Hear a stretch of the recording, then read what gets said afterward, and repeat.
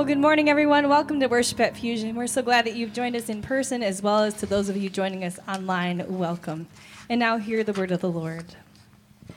Yes, my soul, find rest in God. My hope comes from him. Truly, he is my rock and my salvation. He is my fortress. I will not be shaken. My salvation and my honor depend on God. He is my mighty rock, my refuge. Trust in him at all times, you people. Pour out your hearts to him, for God is our refuge. Amen. I invite you to stand and worship with us. You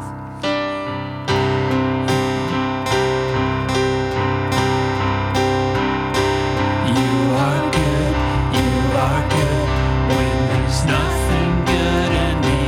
You are love on display for all to see. You are light when the darkness closes in. You are hope, you have covered all my sin.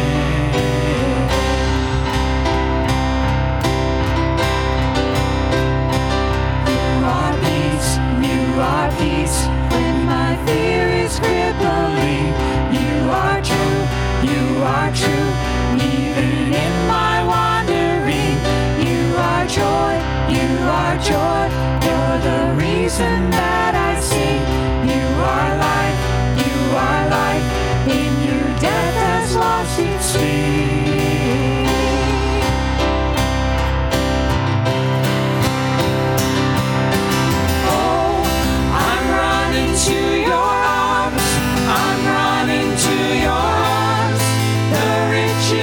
Your love will always be enough, and nothing compares to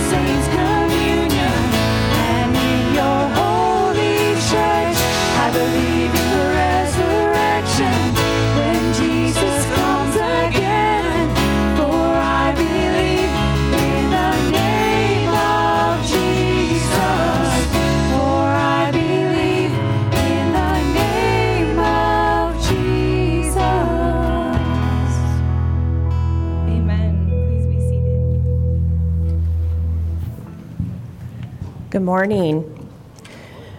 If there's kiddos that want to go to children's ministry this morning, you can head this direction. I believe there's teachers through 3rd grade, but if you're a 4th and 5th grader that wants to join them, you may go do so.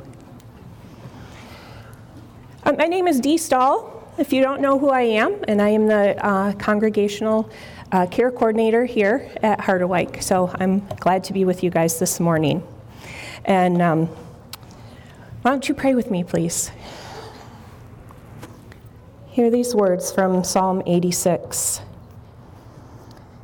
Hear me, Lord, and answer me, for I am poor and needy. Guard my life, for I am faithful to you. Save your servant who trusts in you. You are my God. Have mercy on me, Lord, for I call to you all day long. Bring joy to your servant, Lord, for I put my trust in you. You, Lord, are forgiving and good, abounding in love to all who call to you. Father, we thank you so much for your love for us, for your grace that's given to us in Jesus, the unearned favor that you bless us with. Thank you that you are our Father in heaven, providing for us, protecting us, continuing to look out for us, continuing to be there for us, even when we make mistakes. Jesus, for being our brother, our friend, our Savior, and being faithful to the Father in heaven and laying down your life for all of us. God, forgive us for all the times in any given day that we take that sacrifice for granted. You didn't make that sacrifice based on how many times we would fail you. You made that sacrifice knowing that we would fail you in times. Lord, we thank you for this community of Harderwyk Ministries, people who are anchored in you. We have different mindsets, different backgrounds, different opinions, but still we're one family. We're one community restored and renewed in you. Together, there are many situations and many circumstances that pull us to our knees in prayer daily, sometimes even hourly. We think of those who are dealing with cancer diagnoses and cancer treatments right now in varying kinds and varying stages. We think of Helene and Jim and Wayne, Phil, Sean, and Bill, and those who are currently hospitalized from COVID complications. And we think of Brianna and her family, and Sandy and Ed. And there are others who are home and recovering from recent surgery, Lord. We know that each of these children belong to you, and that you are in control of everything that happens, from our first breath to our last sigh. Heal them as only you can do. And we celebrate this morning too, Lord. We celebrate new life, and we think of Tom and Leah as they welcome their little girl, Elsa, this week. Lord, we are healthcare workers who are tired and weary, yet show up day after day to care for their patients who are our loved ones.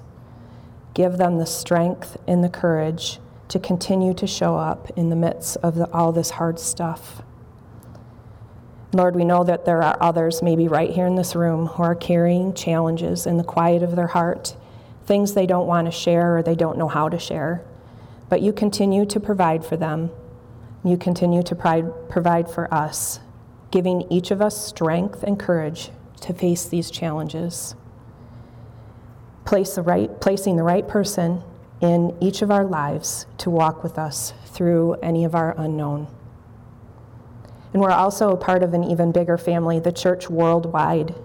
We pray for our brothers and sisters around the world who are experiencing challenges of the pandemic, of disease, political unrest, war, hunger, hatred, and the many other things that exist. We need you to work miracles.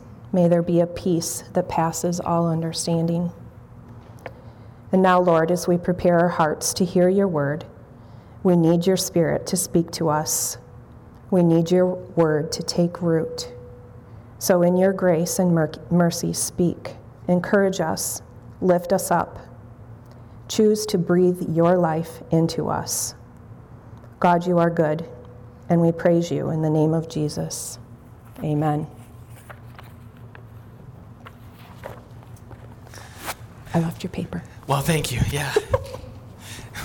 Dee just mentioned I have my sermon notes here, and it's always my fear that whoever's praying is going to take that with them, and I'm going to just be standing here like, you know. By the way, Dee Share has been in charge of planning an Ireland trip coming up this April. If you want to go, the deadline got pushed up a little bit. And so if you are interested in going to Ireland this April, talk to Dee ASAP so that we can get enough people for that trip to visit the Carriggs and see and witness and learn from their ministry down there. With that, good morning. Good morning. Real quick little side note. Yesterday, we went sledding. And how many of you enjoy sledding? Is there like a cutoff as far as age for sledding? No, okay, good. There is a cutoff for certain forms of sledding. I was on top of the hill, and I'm noticing that all the kids like want to snowboard. And so they're all like standing on their sleds, you know, and sliding down the hill. And I'm like, I can do that. So I got up there and I stood on the sled, and it hurts a lot more to fall. Anyway, I tried that once and thought better of it later. There you go. You know more. Anyway, whatever. But better news. We went on a beautiful date night, and that's more my speed. It was Yvonne's birthday this past week, and so she's a month older than me. So I'm in that month that she's. What am I doing? Okay, let's get into God's word. Okay, let's take a deep breath. Hey, this week we're continuing our journey through some of the parables in a series we've been calling Scandal of Grace. And throughout this series, studying Jesus' parables, we've been reminded of how Jesus' parables challenge, right? They challenge our assumptions. They challenge our paradigms about how we believe and think the world works. But the kingdom of God is different from the rules of this world. And Jesus' parables help introduce that to the disciples and those who are open to the workings of the kingdom in that time and continuing today. If you're interested in continuing that conversation, we have a small group kind of discussion groups Wednesday nights, 6 to 7:15-ish. We'll be talking about this parable this Wednesday during community night. You're invited to join us, and that's been a fruitful and wonderful time. But this week's parable is no different. Jesus' parable once again challenges paradigms and assumptions. And this week, Jesus' parable challenges our tendency and challenges our tendencies in how we view and how we treat people around us. And so that's going to kind of be our clue. What are we looking for? What are we listening for in this parable? As the parable of the weeds. And again, Jesus draws on farming imagery, right? Because back in the first century, that was a farming, an agricultural community. And so these are all images that were very familiar to them. And this parable actually follows the parable we looked at last week. We looked at the parable of the sower last week. This one picks up right after that. And so Jesus is still preaching from a boat while there are people on the shoreline on the Sea of Galilee just southwest of Capernaum. And so Jesus is speaking from a boat to a group of people who are gathered there. And this is the parable he shares after the sower. If you're willing and if you're able, I'd invite you to stand as we hear God speak to us this morning from Matthew 13. We'll be reading verses 24 through 30. Jesus told them another parable. The kingdom of heaven is like a man who sowed good seed in his field. But while everyone was sleeping, his enemy came and sowed weeds among the wheat and went away. When the wheat sprouted and formed heads, then the weeds also appeared. The owner's servants came to him and said, "Sir," or "Master, didn't you sow good seed in your field? Where then did the weeds come from?" "An enemy did this," he replied. The servants asked him, "Do you want us to go and pull them up?" "No," he answered, "because while you are pulling the weeds, you may uproot the wheat with them. Let both grow together until the harvest. At that time, I will tell the harvesters, first collect the weeds and tie them in bundles to be burned. Then gather the wheat and bring it into my barn. This is the word of the Lord. You may be seated. Will you join me in a word of prayer? Lord God, we thank you for your word. We thank you, Holy Spirit, how you guided Matthew on what to include in this testimony about your Son, Jesus Christ. We thank you, Spirit, for how you continue to speak through your word into our hearts and our lives. And so, Spirit, we pray that you would open our hearts and our minds to hear from you this morning. May we be challenged. May we be encouraged. And in all of these things, Lord, may you be at work, making us more and more into the likeness of our Lord Jesus Christ. And it's in his name that we pray all these things. God's people say, amen. No need to raise your hand, but just ponder with me if you've ever found yourself in this kind of space. You're part of a church community. Maybe it's having to do with your small group. Maybe it's part of your neighborhood or at work. And there is this family or there's this individual in this circle of people who you just love dearly. They're kind. They're caring. They're the kind of people who always step up to volunteer when a need arises within the community. They're the ones who walked with you when you lost a parent. They were the ones who always encouraged you. They're the ones who always gave your kids attention at church. They were the ones in the neighborhood who would shovel your driveway and walkway and get your mail so that people driving by wouldn't realize you were on vacation, right? This is kind of West Michigan standard vacation practices, right? They were the ones, the family that added so much to the life of your community and the circles in your church. And you find yourself sitting with them and they're sharing with you that a new job is taking them to another city, leading them to relocate. And as they share this, you're happy for them and for the promotion, but in your mind you're thinking, no, you can't leave. You cannot leave this community. And part of you is almost tempted to call their employer and kind of sabotage the move, but then you think better of it, right? No, you can't leave. Or maybe you've been in a situation on the other side of that spectrum. There's an individual or there's a family in your church community, small group, neighborhood, or at work. And if you're honest with yourself, this person or this family just drives you a little bonkers.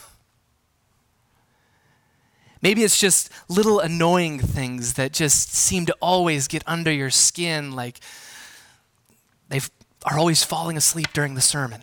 No one here, of course. Or they're like picking their nails during the church service and leaving them on the carpet, something, what is that? Or maybe it's in small group.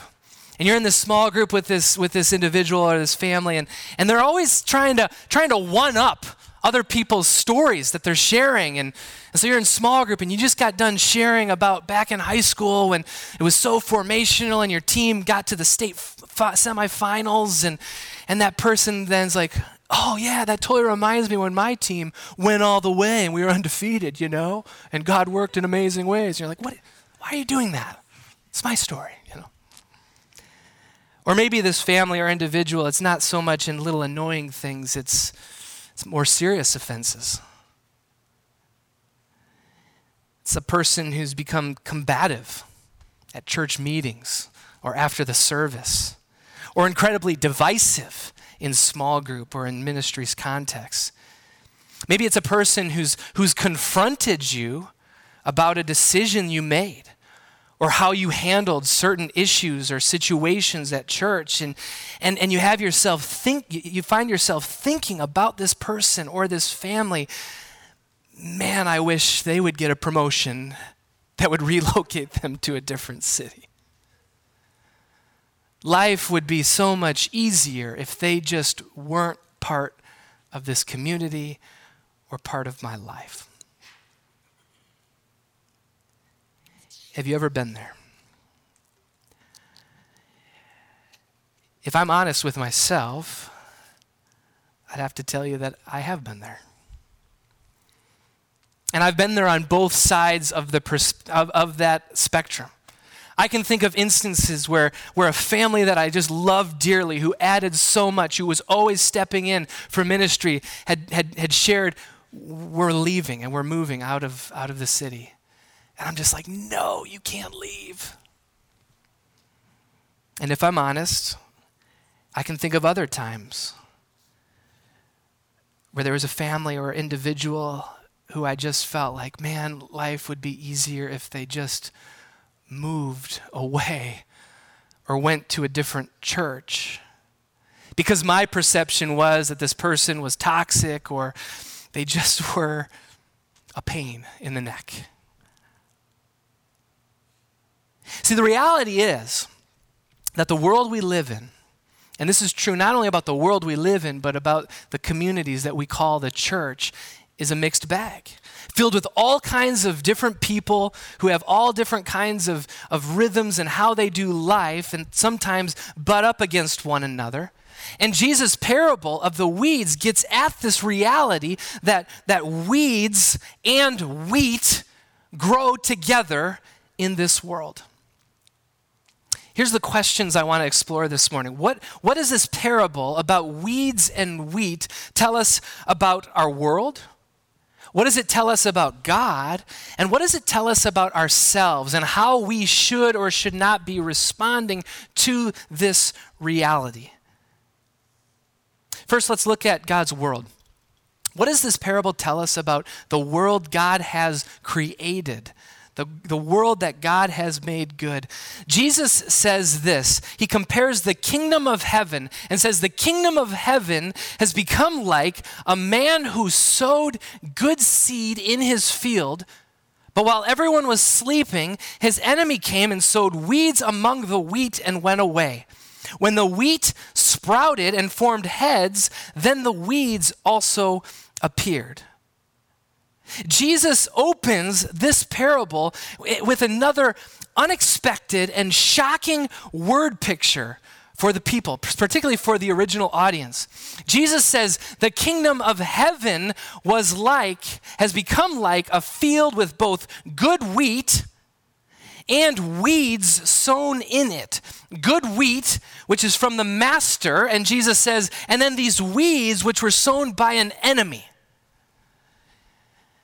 Here's what's the most shocking thing for the original audience is this, that Jesus says that this is an image of the kingdom of heaven. This is shocking. Again, we're hearing it, and maybe it's familiar, and so it kind of loses its shock value. But the master in this parable seems content to allow weeds to grow with the wheat. And for Jesus' original audience, they would have been hearing this like, what? How is that a picture of the kingdom of God? They would be thinking the kingdom of God is when the master comes and takes all the weeds out of the wheat. The kingdom of God is the field of wheat without the weeds. The original audience would be thinking, what are you talking about? The kingdom of God is to arrive when the Messiah comes and boots Rome out of here, Jesus. What are you talking about? Weeds and wheat growing together. The weeds should be eradicated. The evil, the sin, the enemy needs to be eradicated now. That's how this was just a shocking thing for Jesus to say. And in fact, we see the same thought process in the response in the parable itself of the owner's servants, right? They question the master. They say they see these weeds that have been sown, and they say, hey, sir, master, what's up with the weeds? Do you want us to take care of it? Do you want us to pull the weeds out of the field? Right? This is all based on the assumption that there should not be weeds in the field, in the master's field, which is true, right? Weeds do not belong in a field of good wheat. But the imagery paints a picture for us, a picture of reality. Jesus is painting a picture of reality, the way things are in the world that we see. And here's the reality. The reality is that good and evil do coexist in our world today. In some ways, Jesus saying this is strangely comforting. We'll talk about that in just a moment.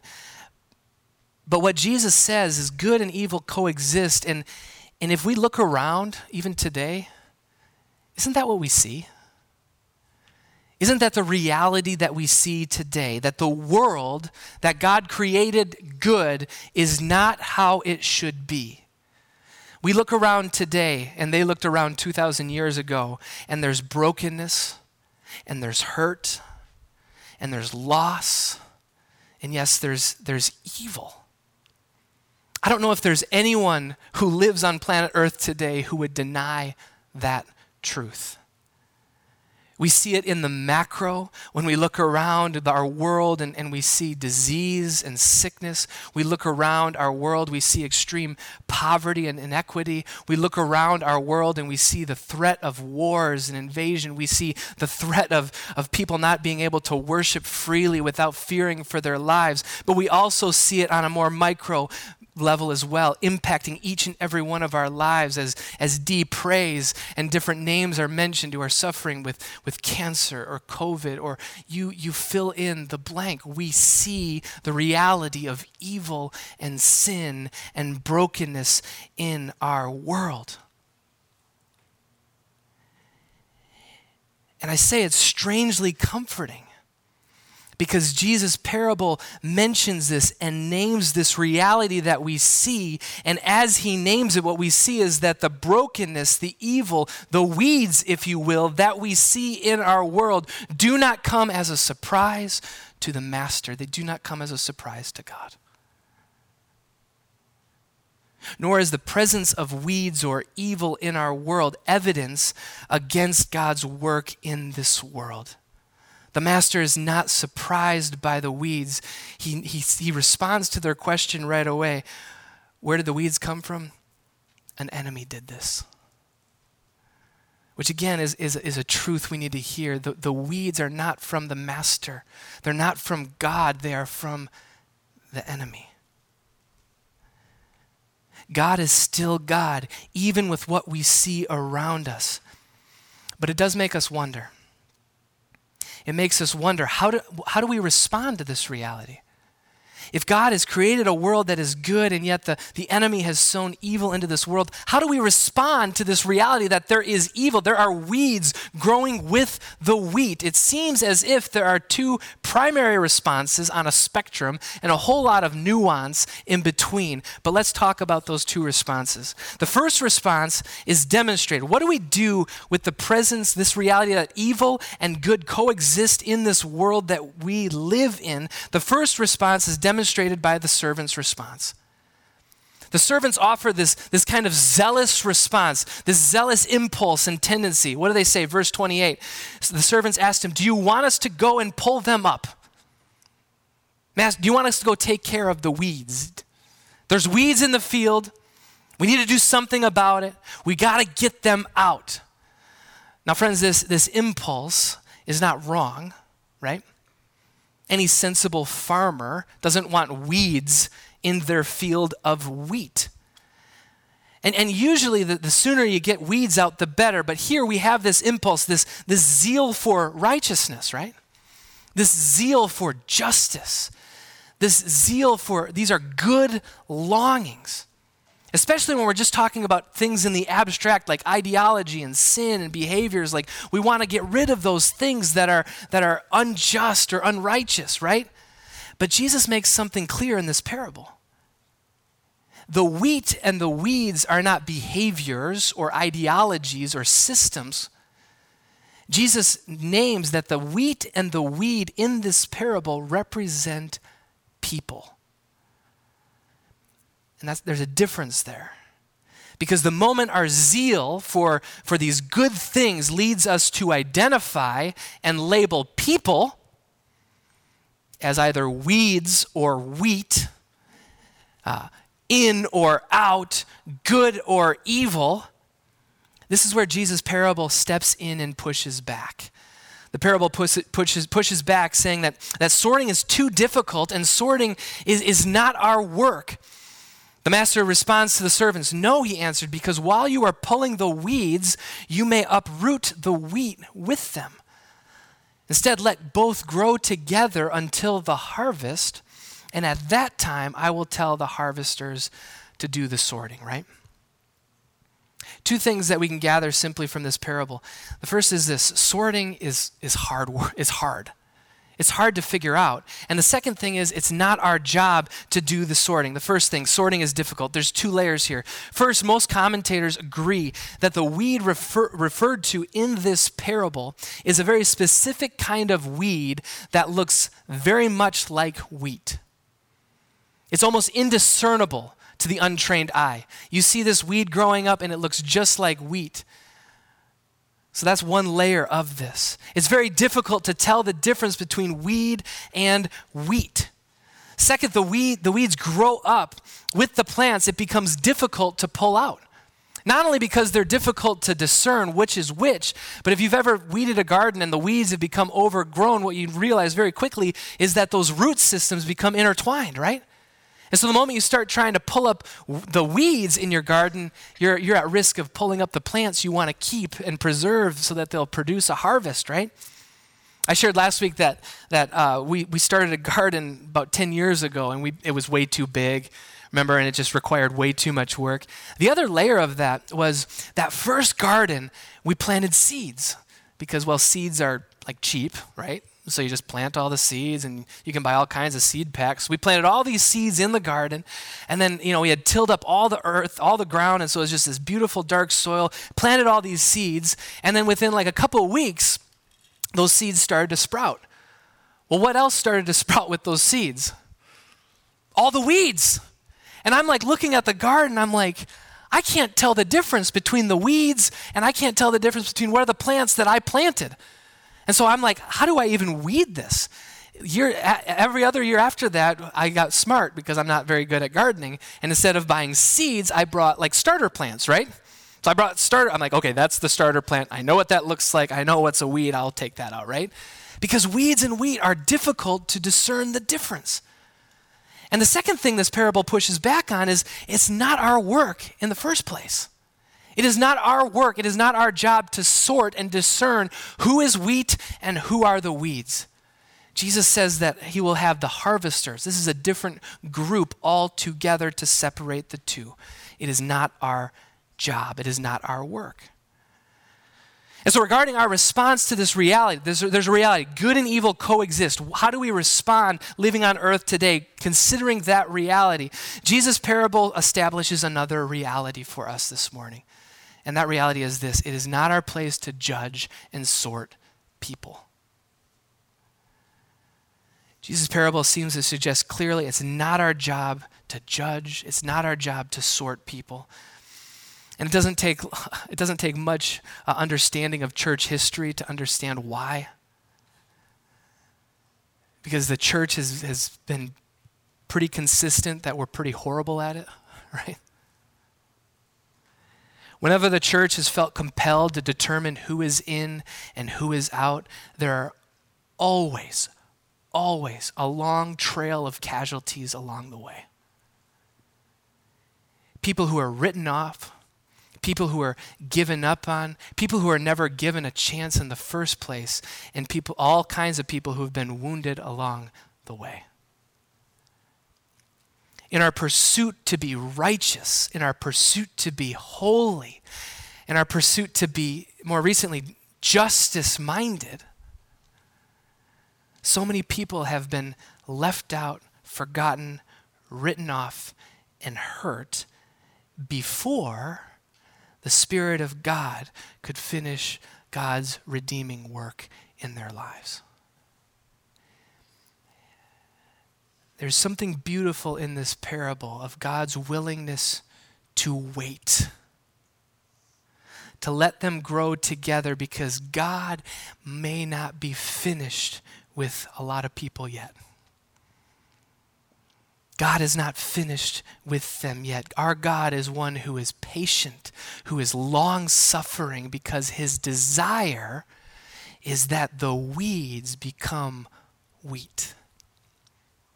It says something about our God's character that goes way beyond our understanding, and certainly way beyond the character of ourselves.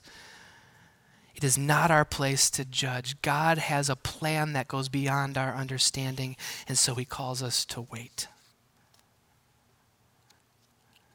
We are not called, it is not our place to judge. It is not our place to sort people. And yet, I say that, and I think many today recognize the failures of our past, and in an attempt to avoid repeating those failures, what has happened in our modern context is we've leaned into an opposite impulse or tendency. A passive impulse. A passive tendency. And this is really more speaking to our modern context, okay? So this is a step, we take the parable and we begin to apply it to our modern context. And it's not necessarily mentioned specifically in this parable, but it's worth mentioning that our current cultural climate, this is kind of the thinking. It's kind of this passive impulse. The thinking is this: wheat and weeds grow together in this world, right? That's the reality. That's the reality the parable makes plain. And the parable also tells us that we are not to be judges. We are not to be those who sort between the weed and the wheat. In fact, we don't know who is the wheat. We don't know who are the weeds. And so we really don't even know what is good or evil. The thinking follows. In our fear to poorly judge, we simply look the other way. And in extreme cases, we're tempted to minimize evil and sin altogether. And we say, we're not the judges, so we'll just let God sort it out in the end. And we're just going to hope and maybe believe and pray that everyone just turns out to be wheat in the end. It's kind of a caricature a little bit, right? But this kind of passive impulse recognizes reality too, that we're not to judge or sort people. But this impulse kind of diminishes reality one, that good and evil actually do exist and coexist in this world. But Jesus' parable once again pushes back against this modern impulse, saying that evil is a problem and evil will be dealt with by Jesus Christ. What we didn't read this morning, and it was on purpose, is that this parable is actually another one of those parables that Jesus actually gives an explanation. A few verses later, starting in verse 36, Jesus and his disciples return to the house in Capernaum. And in verse 36, his disciples come to him and ask, Jesus, can you explain the parable of the weeds in the field? Starting with verse 37, Jesus answers, the one who sowed the good seed is the Son of Man. That's a title for Jesus. The field is the world, and the good seed stands for the people of the kingdom. The weeds are the people of the evil one, and the enemy who sows them is the devil. The harvest is the end of the age, and the harvesters are angels. As the weeds are pulled up and burned in the fire, so it will be at the end of the age. The Son of Man will send out his angels, and they will weed out of his kingdom everything that causes sin in all who do evil. They will throw them into the blazing furnace where there will be weeping and gnashing of teeth. Then the righteous will shine like the sun in the kingdom of their Father. Whoever has ears, let them hear. Notice something about this explanation. If you compare Jesus' parable to Jesus' explanation, there's a focus that gets shifted. In the parable itself, the focus is really on the servants and their response and the master's instruction to them what to do with the weeds and the wheat. But in Jesus' explanation, the focus shifts, And most of his words are focused on the harvest and the end of the age, and this kind of, in some ways, disturbing contrast between the destiny of the wheat and the weeds, right? Jesus explains the parable in a way that reveals, undeniably so, that evil and sin are a real problem and will be dealt with in time at the end of the age. There is no place for evil, sin, abuse, neglect in the kingdom of God when Jesus Christ comes again and to make the kingdom fully restored and all things new. Any position that fails to recognize this truth comes up short in multiple ways. Now again, we're taking truth from the parable to apply to our current context and cultural moment in a specific way. But the parable and Jesus' explanation of that parable does not allow us to replace one misguided impulse, this kind of zealous impulse, for another equally misguided impulse that we can just be like hands off. Like sin's not a big deal. Evil's not a big deal. Here's the third reality the parable reminds us and the explanation remind us, is that we have to take seriously sin's impact and God's final judgment. We just can't ignore that or pretend like it's not real. The parable does not allow us to minimize sin. It doesn't allow us to minimize evil and the truth that one day Christ will come again and fully bring the kingdom of God here on earth. So any passive or laissez-faire kind of posture towards sin and evil in this world is not faithful to Scripture, nor, I would argue, is not faithful to those we are called to love. Jesus' explanation asserts that everything that causes sin and all who do evil will be weeded out of the kingdom. And the reason is evil and sin is incompatible with the kingdom of God that is described as a place where there'll be no more mourning or crying or death. Those things are just not compatible with the kingdom that is promised when Jesus Christ returns. And so today's common refrains, well, you hear like, well, what's the big deal, Don't judge me, let me live my life. But here's the truth about how do we respond to those statements. Here's the truth. Indifference is not love. To not care, by definition, is to not love. Because loving is caring, right?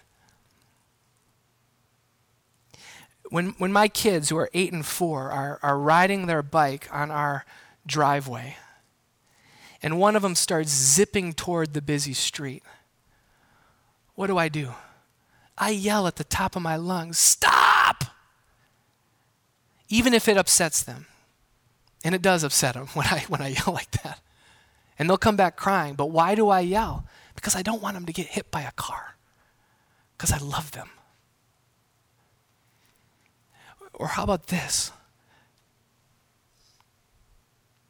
When I have a good friend who's headed down a path that is leading toward his own destruction, that's leading toward the destruction of his family, and I hear about that, I shoot him a text or I try to give him a call and I say, can we talk? Because you're my brother and I'm concerned about where this is leading. Now that's vastly different than what Jesus cautions against of pulling weeds and labeling like, you're a weed, out of my life. No, but to ignore is kind of a similar thing, right? No, instead, what I'm talking about is God calls us to love someone enough to think, you know what, I love you too much to ignore the fact that the path you're on is leading you down that same destiny of the weeds, right? It's leading toward destruction. And I love you too much to not say anything about it. Now, yes, ultimately we don't control people's destinies. They have to make decisions. I get all that. But love compels a certain response, right?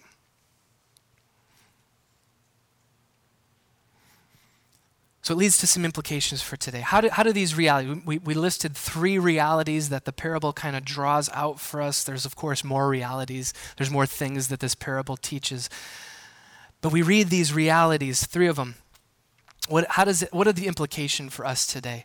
These are the realities, just to review. Reality 1, good and evil do coexist in our world today. We see that when we look around. Reality 2, it's not our place to judge. It's not our place to sort people, to say you're a weed or you're wheat. We're horrible at that, right? Labeling people, we shouldn't do that.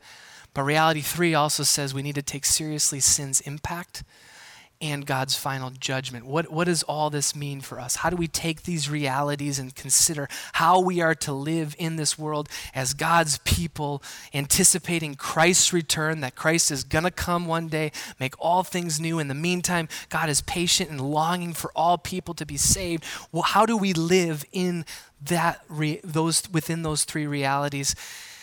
And it's a simple word. It's not a surprise, but I think the word is this: love. We're called to love. I think the implication for us today is that we are called to live with and to love the weeds and the wheat in our life, trusting God for his work to be done. We live in a world where we will be surrounded by weeds and wheat. That's the reality. And I think God's parable commands us that we're not to isolate, right? Because in order to isolate requires some labeling, which we're pretty poor at. God's word calls us, we're not to insulate. We're called to live in this world. And I believe that God's word calls us consistently, not just here, but throughout the scriptures themselves, calls us to love. And we're called to love both weeds and wheat, which means we're just called to love people. Because we're horrible at trying to tell the difference, right? And we can't tell the difference. We're supposed to love people with a hope and a prayer that all people would be transformed into wheat by the grace of God, trusting God to work here and now, and trusting God's work at the end of the age when the judgment comes. We are called to love. I don't know about you, but I can admit that I've done that sorting in my mind. Maybe you're like me. Like for most of us, I don't think we do that kind of that game in our mind where we say, we don't typically do it like to people's faces, but it's kind of in our mind like, oh, I wish you would just not leave, stay in my life. I wish you would not be in my life. We're tempted to do that. And I can share examples. I could share examples of people that I just wished would leave my life and not be part of my life because I just figured life would be simpler, but they didn't. And I can tell you examples where those people stayed in our church and in my life, and God used them for amazing, incredible things. And I could see how wrong I was to think that way. And I can share other examples where I just thought of someone, I was like, man, life would be easier if they just decided to go to a different church. And they stayed. And you know what? It continued to be a challenge. And it continued to be a work in progress. And it's not my job to discern who's wheat and who are weeds. It's my job to love and recognize that the truth is we're all a work in progress. And so here's the question I want us to just ponder. And for each of us, it's going to be different, right? Each of us, it's going to be different. But to just ask God, maybe this week or this on this day in the quiet, how do I love in such a way that I best cooperate with and not hinder the Spirit's potential work in the lives of those people that I live with? Whether I think they're weeds or wheat, it doesn't matter. How do I love in such a way that I best cooperate with the Spirit's potential work, knowing that his love is patient and his commitment and his grace is scandalous and persistent? How do we cooperate with that work? Let's pray. Let's ask the Spirit to speak into each of our lives. Will you join me? Lord God, we thank you for your word. We thank you for these parables that, Lord Jesus, you shared that continue to invite us in, to wrestle with our own lives and how we respond not only to you, but to those that you've placed in our lives. And Lord, as we ask these questions, Spirit, we pray that you would lead, that you would speak in ways that challenge us. Challenge us to reflect the love and the persistent grace of our Lord Jesus Christ. Because, Lord, we each recognize, we know our own shortcomings. We know our own sin and our own failures. And, Lord, when we recognize and remember, Lord Jesus, the extent you went to love each of us, despite our brokenness, Lord, may we be compelled to love in just a glimpse of that same kind of way. So speak to us, Holy Spirit, we pray. Move in our hearts and our lives. We pray all this in the name of Jesus. Amen. Amen. I invite you to stand and worship with us.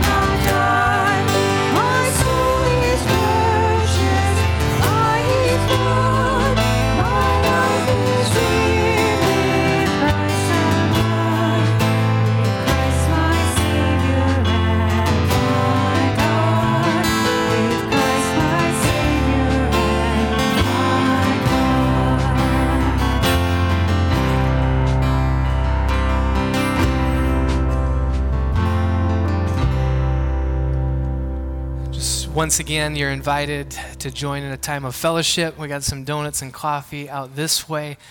As we think about this parable, hear what the Apostle Peter writes in 2 Peter that I think puts some explanation on the parable of the weeds, the weed and the wheat. 2 Peter chapter 3, starting with verse 8. He writes, "But do not forget this one thing, dear friends. With the Lord, a day is like 1,000 years, and 1,000 years are like a day. The Lord is not slow in keeping his promise, as some understand slowness. Instead, he is patient with you, not wanting anyone to perish, but everyone to come to repentance. As we discern how we are to love those in our midst, may we have that same posture toward those in our lives. A love that is patient and understanding, a love that is longing for the Spirit to do that redemptive work in others' lives. As you go from here, receive God's blessing. May the grace of our Lord Jesus Christ, the love of God the Father, and the fellowship of the Holy Spirit be with you all now and forevermore. Amen. Go in peace.